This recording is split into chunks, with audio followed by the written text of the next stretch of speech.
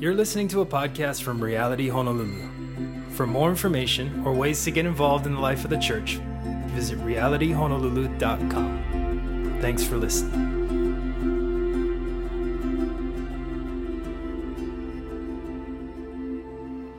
Aloha and welcome, Church Ohana. So blessed to have you join us once again here at Reality Honolulu for our Digital House Church gathering.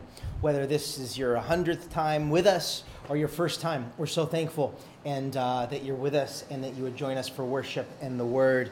And man, despite the world being so different than we're used to, right, this season that we're in, it's so hard and complex and difficult and trying. I'm always comforted that God is not fazed by this, right? He isn't changed. He's the same yesterday, today, and forever. And His word is everlasting, and it's truth, and it's solid, and it's immovable. And that is the very reason why as we gather, we give ourselves to it, to the reading of it, to the studying of it, and our obedience to it, because it's Christ's will that we find in these pages. And like every Sunday, outside of our awesome, beginning and ending videos, which is absolutely my favorite part, to see all your faces in your homes and to get your personality come out as you pray us in and pray us out of service. I love that part. And also with our additional incredible times of, worship and communion, which I'm praying that you are engaging with and the presence of God is in your home. Outside of those, we dedicate the middle section of our time together to get into and allow God's word to speak to us. We believe God's word is living and active and that the Holy Spirit wants to minister to us through it as we read it together. And as you know, God has so graciously had us in the book of Acts since the beginning of the year, since before this COVID season. And we are continuing to move through it, and we're going to be picking up where we did last week. And our text today is Acts 9:19 through 31. And I'm reading from the NIV, and I'd love for you to follow along. If you have a Bible, it says this. Acts 9:19 through 31. Saul spent several days with the disciples in Damascus. At once he began to preach in the synagogues that Jesus is the Son of God. All those who heard him were astonished and asked, "Isn't he the man who raised havoc in Jerusalem among those who call on his name? And hasn't he come here to take them as prisoners to the chief priests?" Yet Saul grew more and more powerful and baffled the Jews living in Damascus, by proving that Jesus is the Messiah. Verse 23. After many days had gone by, there was a conspiracy among the Jews to kill him. But Saul learned of their plan. Day and night they kept close watch on the city gates in order to kill him. But his followers took him by night and lowered him in a basket through an opening in the wall. When he came to Jerusalem, he tried to join the disciples, but they were all afraid of him, not believing that he really was a disciple. But Barnabas took him and brought him to the apostles, and he told them how Saul on his journey had seen the Lord, and the Lord had spoken to him, and how in Damascus he had preached fearlessly in the name of Jesus. So Paul stayed with them and moved about freely in Jerusalem, speaking boldly in the name of the Lord. He talked and debated with the Hellenistic Jews, but they tried to kill him. When the believers learned of this, they took him down to Caesarea and sent him off to Tarsus. Then the church throughout Judea, Galilee, and Samaria enjoyed a time of peace and was strengthened, living in the fear of the Lord and encouraged by the Holy Spirit. It increased in numbers. This is the word of the Lord. Let's pray. Father, we thank you that once again we get to see an example in your word how you transform. how you don't only save us, but that you change us. And thank you that we have this testimony of Paul's life for us, to be an encouragement for us and a roadmap for our own lives. We pray that you would speak powerfully to us this morning. We need you. We love you. In Jesus' name, amen. Amen. Well, if you were with us last week, you would remember that we saw and studied the powerful example of the mercy and grace of God being poured out in the salvation or the conversion of Saul of Tarsus to Paul the Apostle on the road to Damascus. On his way to persecute the church, God arrested. He stopped Paul in his tracks and extended unconditional grace. And he got saved. And it was incredible. Like, this moment was an incredible moment that led to really the formation of most of the New Testament letters, right? From Paul the Apostle. This moment that we saw last week was powerful. It was unexpected. It was immediate. It was revolutionary, and it turned the tables. I mean, the church was being persecuted. Its existence was being threatened. And the head persecutor, a Christian killer, in a moment, in an encounter with Christ, was saved and now was a bold, courageous Jesus follower. And as we saw that last week, it really was as Scripture described it. It was repentance. See, repentance is a turning away or an about face, a 180. It's turning from sin, it's turning from disobedience and selfishness and turning to follow God. It's surrendering and it's walking with Him. It's turning from our own path and it's obeying Christ. And that is the very thing that we see happening with Paul. He was on a mission to end Christianity, to extinguish the church, but God's grace intervened and literally, we will see, changes him from the inside out. Paul, in his letters that he would go on to write, would actually go on to describe what happens to everyone when this happens to them, when they're saved, when they're converted, when they repent, including himself. A few descriptions would be, when we're saved, we are transferred from the domain of darkness into the kingdom of God's beloved Son. Right? That we're forgiven and our sins are washed away. That we're new creations now, that the old has passed and the new has come. That we're literally born again spiritually. This is what Paul helps unpack and describes to us, and we have in the New Testament letters to describe our own salvation and what happens. But he's also speaking of himself. And again, like Paul, for those listening that are Christians, we all have our own testimony of when we gave our life to Jesus, when we surrendered, when we repented of our sins, when we asked God to forgive us, and when we no longer live for ourselves but live for God. You know, I'm sure it was a lot different than on a road in the desert on your way to Syria and the Lord blinded you and scales fell off your eyes. I'm sure it was a lot different. But nonetheless, those of us that are Christians, we either have a definitive moment or a definitive time or season in our life where we got saved, right? Where we believed and repented and turned from sin and we turned to God. And for those listening here today, or if someone shared this video with you and you are not yet a Christian, this is also for you. This is freely given by Christ.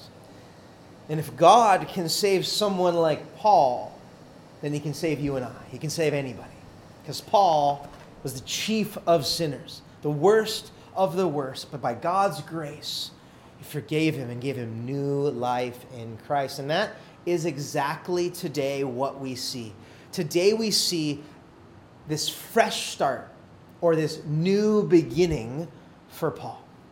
And as remarkable these first few days or weeks or months or years of following Jesus was for Paul, as we read here.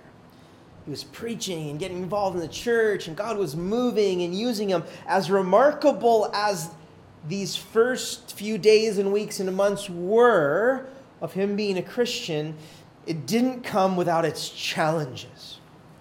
And mainly, it was due to the skepticism from other believers as to the genuineness or the authenticity of Paul's conversion.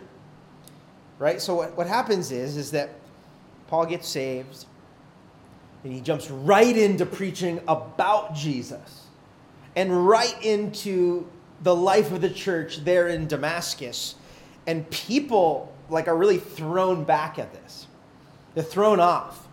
They question it. Wasn't this the guy that just came to kill us?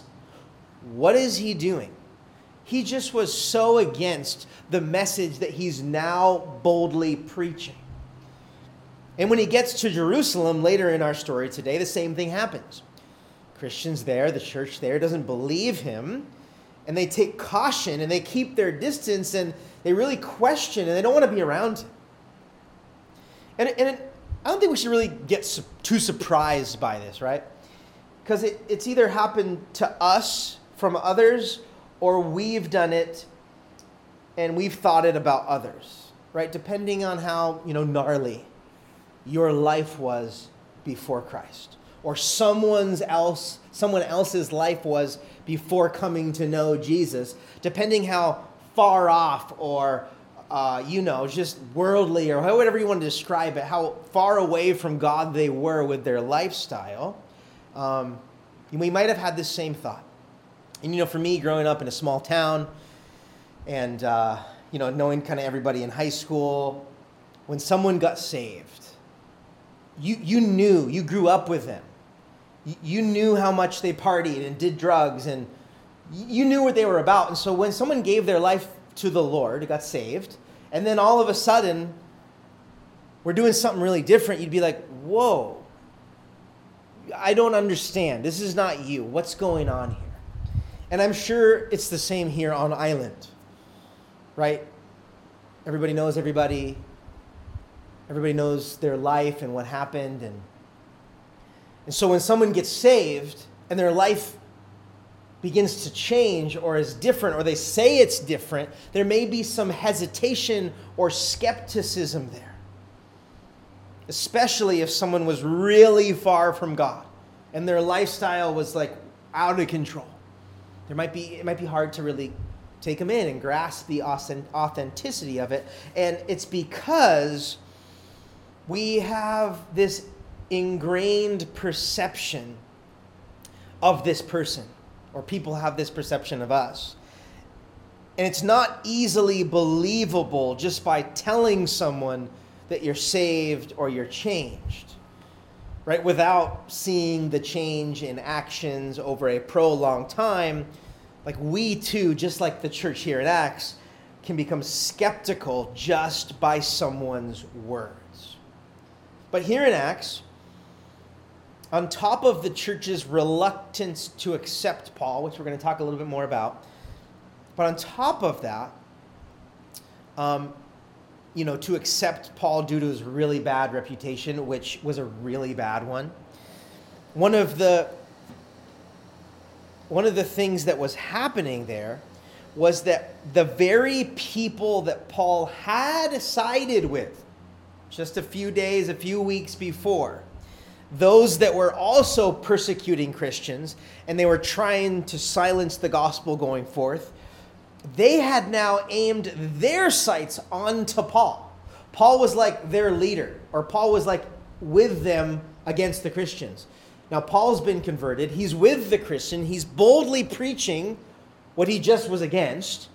And so these others now that have been persecuting the church are now turning their sights on Paul because he has become the biggest threat to spread Christianity.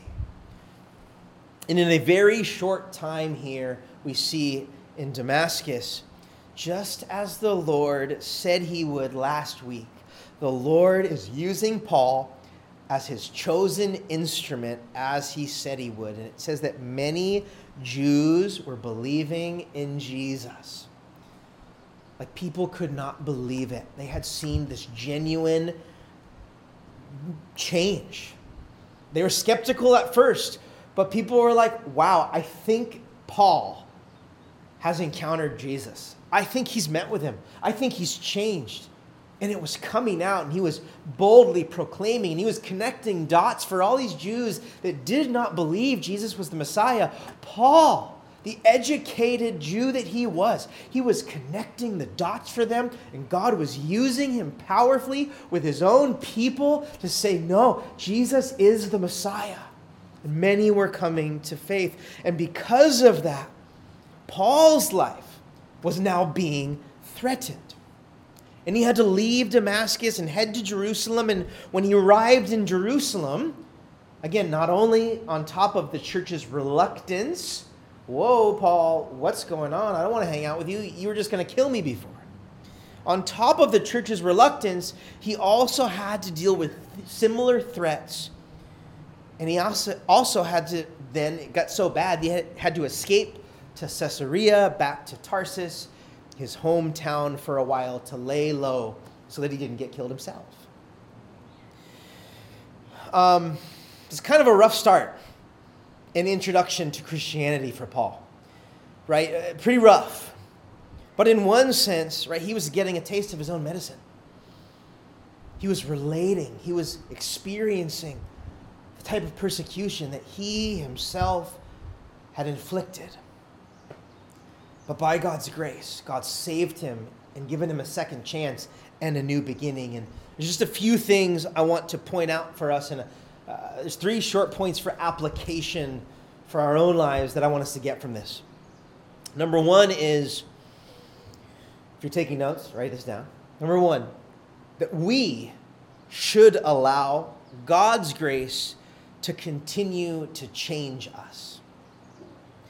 Right? It is true, as Paul would say in his letter to the church in Ephesus, right? Ephesians 2, 8 and 9, he said, "For it is by grace you have been saved through faith, and it's not of yourselves, it's a gift of God, not by works, so that no one can boast." He's speaking of personal experience. It's grace that I'm saved, and it's grace that you're saved. It's nothing that we've done to earn it. Right? That's the gospel. But yes, God's grace initially saves, but God also doesn't stop there. See, a part of what God desires is he desires to do a continued work of sanctification in each of our lives. And that word sanctification is just a big term for becoming more like Jesus. And sanctification is a process. It happens over time. And it's a process of cleaning up our life after we get saved. Not by our own doing. It's not like we just got to clean ourselves up now. No, it's by God's grace that he does this. And it's by the transformative power of the Holy Spirit that we grow, that we continue to turn from sinful things, and our life begins to glorify and honor God more. And I know some of our testimonies are different than others, right? Some of us had addictions, and we were addicted to things, and the moment we were saved, God freed us from that, and we were able to have like an immediately changed life in certain areas. For some of us, it's different. We have different struggles and different sin habits, and over time, God begins to break those down. Either way, the most important thing that I want us to know is that we are a work in progress. We aren't to compare ourselves to other people, but we're supposed to let God's word and his spirit and his grace continue to transform us into the image of God. That we would deny sin, we would turn from sin, and we continue to live lives that give God glory and honor. See, God is working in us to make us more like himself. And as each of our lives begin to look more like Christ's and less like the sinful life that we used to live, right, apart from Christ, the effect is that people notice. And especially those that are close to us, that know us really well, that know us especially before we knew Christ. When they see us living now, they see it's different, people notice, especially those that are closest to us. And the greatest effect may take place with our friends and our family that know our life prior. Again, because our changed life, our sanctified life, a life that no longer lives for us but lives for Christ, what it does is it becomes a powerful testimony of God in us. And that's what happens with Paul. And it can happen, and it should happen with us also. And I want to encourage us this season to receive and walk in that new life and that new beginning God has given us. And again, that's regardless of how long you've been a Christian. I want to encourage us that we would cultivate and grow in becoming more like Christ. So I want to challenge us to assess our growth. Assess areas where we need more growth and ask God to grow us. Ask God, hey, you know what? I haven't been dealing with that. I know I need to lay that down. I know I need to not do that anymore. Guys, now's the time to surrender those things. To say, God, I want to grow. I want to be continually sanctified and become more like you. Number two, looking at this text, something I want to point out for us for application is number two is get plugged into a local church community. Get plugged into a local church community. Look at Paul. This is where I get this from. Look at Paul and what he did. This was and is of utmost importance. He lived it. He wrote about it. He dedicated his life to it, and it was the church. What Paul tried to do immediately after he got saved was to try to be a part of the church and the Christian community around him. He tried to get plugged into the life and the mission of the church. Right? There was some skepticism. There was some reluctancy on the church receiving him, but nonetheless, he knew it is vital for my health. It is crucial and it is essential for a follower of Christ to be in local Christian community. And again, there are so many reasons why this is critical to the health of the Christian and of the church. And most of Paul's 13 letters of the New Testament can tell you this. But my strong conviction as a Christian and as a pastor is that Christians have to be plugged in to a local church community. Again, it's not good enough to do it on your own. I've heard all the cases why. It's not in the Bible. It's not supposed to be. I understand it's easier. Maybe there's, whatever you have gripes with the church, whatever, bad experiences. I'm not discrediting or devaluing your experiences, but it is essential, it is crucial, it's necessary that you do not do your Christianity on your own. You will become malnourished, your growth will be stunted, and you will not be used to the fullest. And it's because, as God designed it, we are to do life in community, in relationship. And as hard as that can be, and it's hard to do life with people. It's hard to do church with people. It's hard to be in any relationship, but it's how God planned it, and it's good and right and healthy that we do so. And really why it's so important to get plugged into a church family, just put simply, is you're confronted like you wouldn't if you weren't in community. It doesn't seem like a fun reason, but it's a good reason. It's for our own personal growth. We get to see the gospel played out because we are really different. And we do have problems and issues, and we think differently, and we have different things that are important to us. And so when we are in community, we get to be confronted with our junk, with our stuff, with our differences, with our sin. And lovingly, we get to be corrected and called out and edified and built up and encouraged. And if we weren't in community, that just wouldn't happen. It just wouldn't happen. And as hard as that is, it's so good that we're challenged and encouraged and built up and corrected and that we grow. But also is when you're in a church community, you're used more than you ever would be, I believe, than if you weren't. You see needs. You're connected to people in relationship, and you get to be able to be a part of meeting those needs. You get to be a part of a community that cares for each other and prays and gives to one another and really is the church. And that just would be entirely missing if you weren't in a church community. And I believe why it's so important to be plugged into the church community and why Paul did is you love God more and you love each other more. And as hard as it is right now that I'm saying this, because it's all digital and online and through your TV and your computer and your iPhone, as hard as it is right now to get plugged in, I want to encourage you to try your hardest to reach out to us personally, to me personally. Pastor, help me do this. Help me get more plugged in. I want to help you. I want you to feel plugged in. I want you to be a part of this. Again, this doesn't have to be a reality thing. I'm not just preaching let's just everyone come to reality. I know we're a one piece of God's big church, and there's so many awesome churches here on Oahu, and I commend people for going there. It's not a reality thing.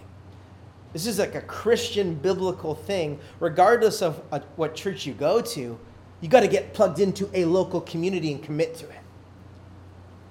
I can't stress that enough.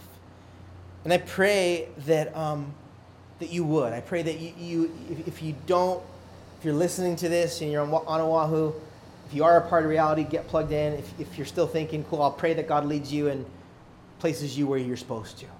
Again, we're all part of the kingdom here, and reality is just a small part of it. But let's take Paul's lead and get plugged in and involved with a local church ohana. Amen? So important. And lastly, number 3, and one of my favorites, is we need to be a Barnabas to others. Man, what Barnabas did here is so cool. So honorable. Did you see it? What he did was he stuck up for Paul. He vouched for his conversion. He stood with him. He convinced others so that Paul would feel welcomed. I mean, can you imagine how isolated Paul would feel? Right? He just got saved. That's really foreign. That's new. Then nobody's accepting him. His old friends, so to speak, that were the persecutors now hated him. And now the church is being reluctant to accept him. Just put yourself in that for a second. Barnabas comes alongside and he says, no, we got to accept him. I understand your reluctance, but I'm vouching for him, and we need to welcome him, and we need to accept him into the family of God. And what a lesson here, right? Especially when someone gets saved with a really heavy and dark past, when they're rough around the edges. This is an exhortation for us to extend grace, to believe them, to include them, and make them feel accepted and welcomed. And I'm going to say this in the nicest way I can. I've been a pastor in full-time ministry for almost 15 years now. And we have a lot to grow in this area when it comes to Christians and their acceptance and welcoming and making people feel comfortable and when they're newly saved and they're new to the church. And as much as we say we're loving and inclusive, churches have overall become what seems to be elite clubs that are unwelcoming and unfriendly if someone's different or unlike them or unknown or even when they have a bad past. And I would love, again, I can only speak to Reality Honolulu. I would love if each of us would attempt to be more like Barnabas in this. That we would just take time to assess how we treat and act towards others that are different from us, that are rough around the edges, that are new, that have a heavy past, a dark past.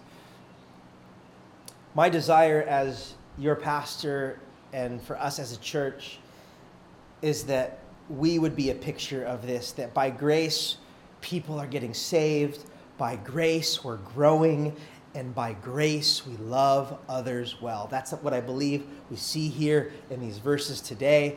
Church, I want to live these out. Let's pray that God saves. Let's pray that we grow. And let's pray that we treat others well. Amen? Amen. Let's pray. God, thank you for your word. Thank you that it's good. Thank you that we can trust in it and we can base our lives upon it. And Holy Spirit, we do ask that you'd continue to make us more like you, that you would continue to help us free us from sin and disobedience and selfishness, and that we would continue to be refined and sanctified to become more like Christ. That our life and our speech and our thoughts would honor and glorify you more, that our priorities would be in line with your word, that we would decrease so that you would increase. We pray as we worship now and as we take communion that you'd be exalted in our homes, that our eyes would be fixed upon you. We love you, God. We pray these things in Jesus' name. Amen.